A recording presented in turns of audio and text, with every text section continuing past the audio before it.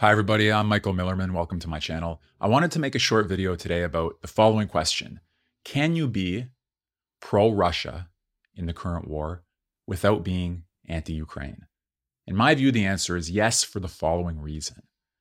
There are people who don't know anybody in Russia or anybody in Ukraine, and they have absolutely nothing against Ukrainians or Russians.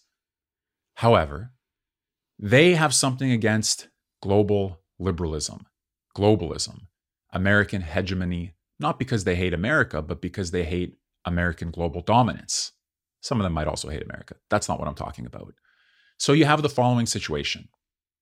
Is it better for there to be a single global hegemon or a few centers of power? Question number one.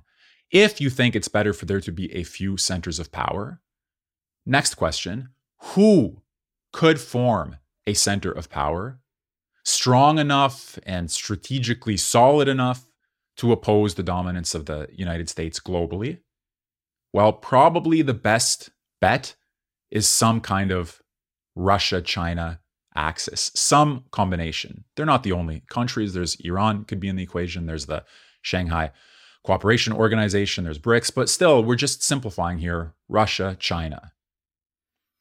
So what would a victory mean for this question if Russia were to win in Ukraine?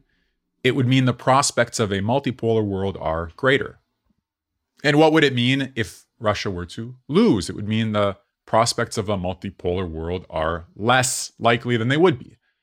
So, totally independently, in a sense, of whether you like Russia or Ukraine, whether you know Russians or Ukrainians, whether you're pro-war or anti-war, there is one perspective from which you can assess the significance of the war for international relations, for the world order, for the problem, one hegemon or several empires, one ruler or several rulers, one globalist force or a few regional blocs.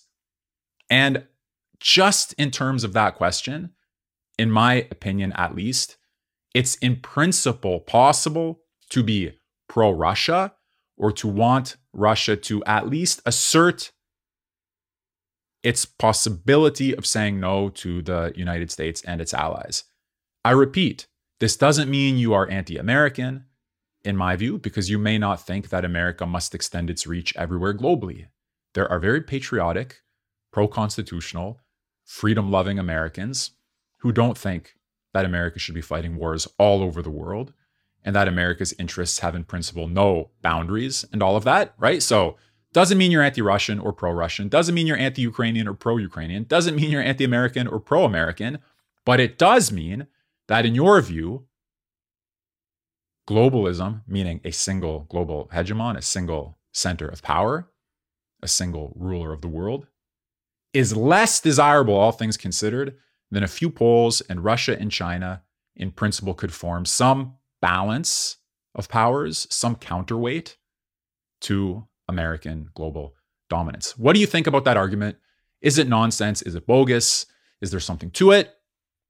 Is it possible to separate out this principle of international relations and world order from all the other allegiances that people may have, actually being anti-Russian or pro-Russian, actually being anti-Ukrainian, pro-Ukrainian?